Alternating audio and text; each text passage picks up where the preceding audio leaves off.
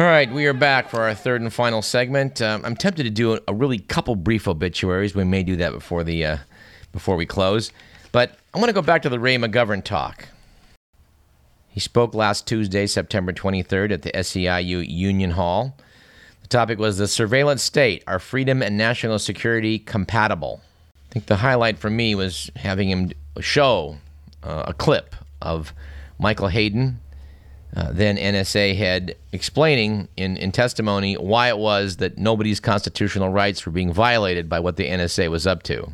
When someone suggested to the NSA head that, probable cause was needed to do this surveillance on Americans, he assured the questioner that people at the NSA, like himself, were eminently familiar with the Constitution, and no, that did not apply.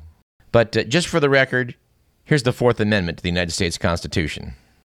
The right of the people to be secure in their person, houses, papers, and effects against unreasonable searches and seizures shall not be violated, and no warrants shall issue but upon probable cause, supported by oath or affirmation, and particularly describing the place to be searched and the person or things to be seized. So General Hayden apparently has some misconceptions about Americans' constitutional rights. Apparently, when Oregon Senator Ron Wyden was trying to grill James Clapper of the NSA about the 100 million dossier files they had, he asked him if you've collected any data on Americans in that? And the reply was, no, sir, not willingly. Well, thanks to Edward Snowden, we can now be quite assured that that's not true. And by God, we hope that Ray McGovern can appear in this program in the weeks to come also and talk a little bit about that for the benefit of you, my dear listener. Now, Ray McGovern did appear the next day up on KVMR. Our pal Jeannie Keltner has a program up there, and Ray came on to talk about, lots of things related to constitutional rights, but Jeannie asked him specifically about the Ukraine. Ray McGovern was, after all, a CIA analyst. And we should note that we recognize the fact that any modern nation needs to have intelligence information, has to have analysis of what other nations are up to, what their capabilities are, etc. This nation, like all nation, needs intelligence analysts, like Ray McGovern. Now, whether we need clandestine cowboys running amok overthrowing nations is quite another story for another day. But Ray McGovern was asked by Jeannie about Ukraine, and I thought his reply was quite interesting. He noted that when the Berlin Wall fell, people in the executive branch told the Russians that they were not going to dance on the Berlin Wall. In other words, they were not going to move NATO, the North Atlantic Treaty Organization, organized specifically to counter Russian aggression in Europe in 1948. Well, they wouldn't move any closer to the Russian borders. But in fact, looking right now at a current map of NATO, I would note that the following former Soviet socialist republics are now part of NATO: Estonia, Latvia, and Lithuania. The following members of what used to be the Warsaw Pact, which was the Russians' answer to NATO, that have now joined NATO, include Poland, the Czech Republic, Slovakia, Hungary, Romania, and Bulgaria. In the grand scheme of geopolitics, you have to think that if you're Russia and you see an organization that's dedicated to fighting you, moving right up to your borders or moving inside your borders, well, you just would have to be a little ill at ease at that. So when they start talking about moving Ukraine into NATO, well, the Russian response is at least understandable. Not to say Vladimir Putin's a nice guy. He's not. He's a killer. But it's sad to note the story about the shoot-down of the Malaysian Airlines plane. Well, there may be more to the story. We're going to take a closer look at that before we start mouthing off. But it now seems possible that Russian separatists may not have shot the plane down using Russian missiles. There was a study in the news recently saying that there were all these holes in the aircraft, indicating that, yes, it was a missile. Well, a lot of holes in the aircraft seems to us would be a little more consistent with it being shot down by, say, a machine gun from, say, an intercepting fighter plane. I don't know. Ignorant at this moment about the situation there regarding the Malaysian Airlines jetliner shoot down, but hopefully in the weeks to come we'll get a little smarter and we'll talk about it. All right, I think we should lighten the mood as we finish up the program. What better way to do that than with a few obituaries? Now, if you've been a listener to this program, you know that we're not put off by talking about people who have recently left us. We think that their lives should be honored and noted, or noted and condemned, as the case may be. But let's just do 3 quickies that I think are of interest. First, the passing of actress Polly Bergen, who I think is most familiar to me from watching her on television as a child. She was a regular on the program To Tell the Truth, which will surely bring back some memories for any of you old enough to remember that program. As a child, she told her family she didn't want to be a singer, she didn't want to be an actress, she wanted to be a star, and she achieved that. Did pretty well, actually. She was first an actress in Across the Rio Grande, which I think includes The Duke Wayne. She'd also go to Las Vegas and belt out tunes for $50,000 a week. Not bad. Perhaps her highest profile role was in 1962. She starred alongside Gregory Peck and Robert Mitchum in Cape Fear. Her obit notes that she did develop some voice problems about then and had to decide whether to give up cigarettes or singing. Said Bergen, quote, "I chose to continue smoking and quit singing. It was a decision I regretted from that day forward." There may be a lesson in that for all of us.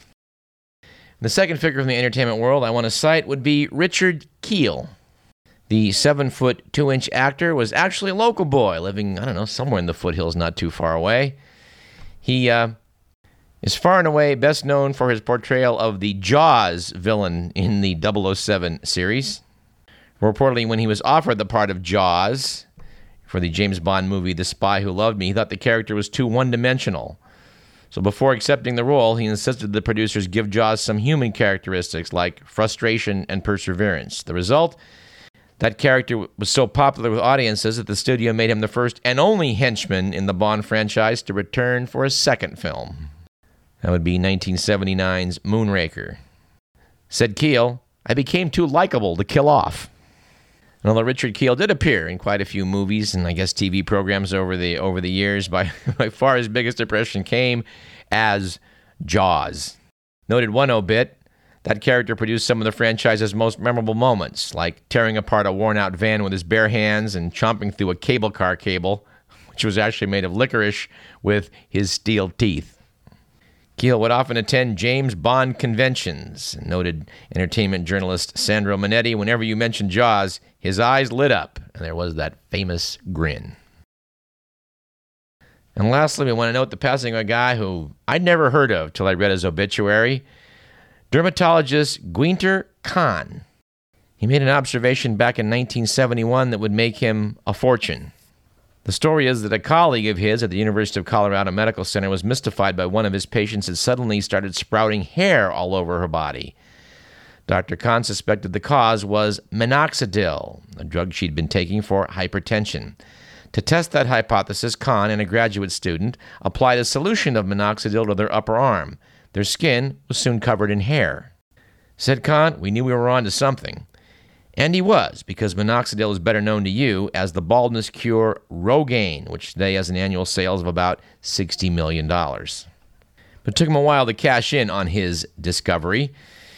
Apparently back in 1971, he and his grad student visited the headquarters of the Upjohn Company, which first synthesized minoxidil in the 1960s. They briefed executives on the drug's hair-restoring properties.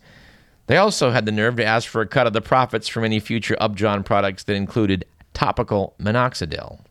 Well, the pharmaceutical giant then showed his gratitude by filing its own patent request for minoxidil as a hair-growing drug and locked the two men out of Rogaine's development.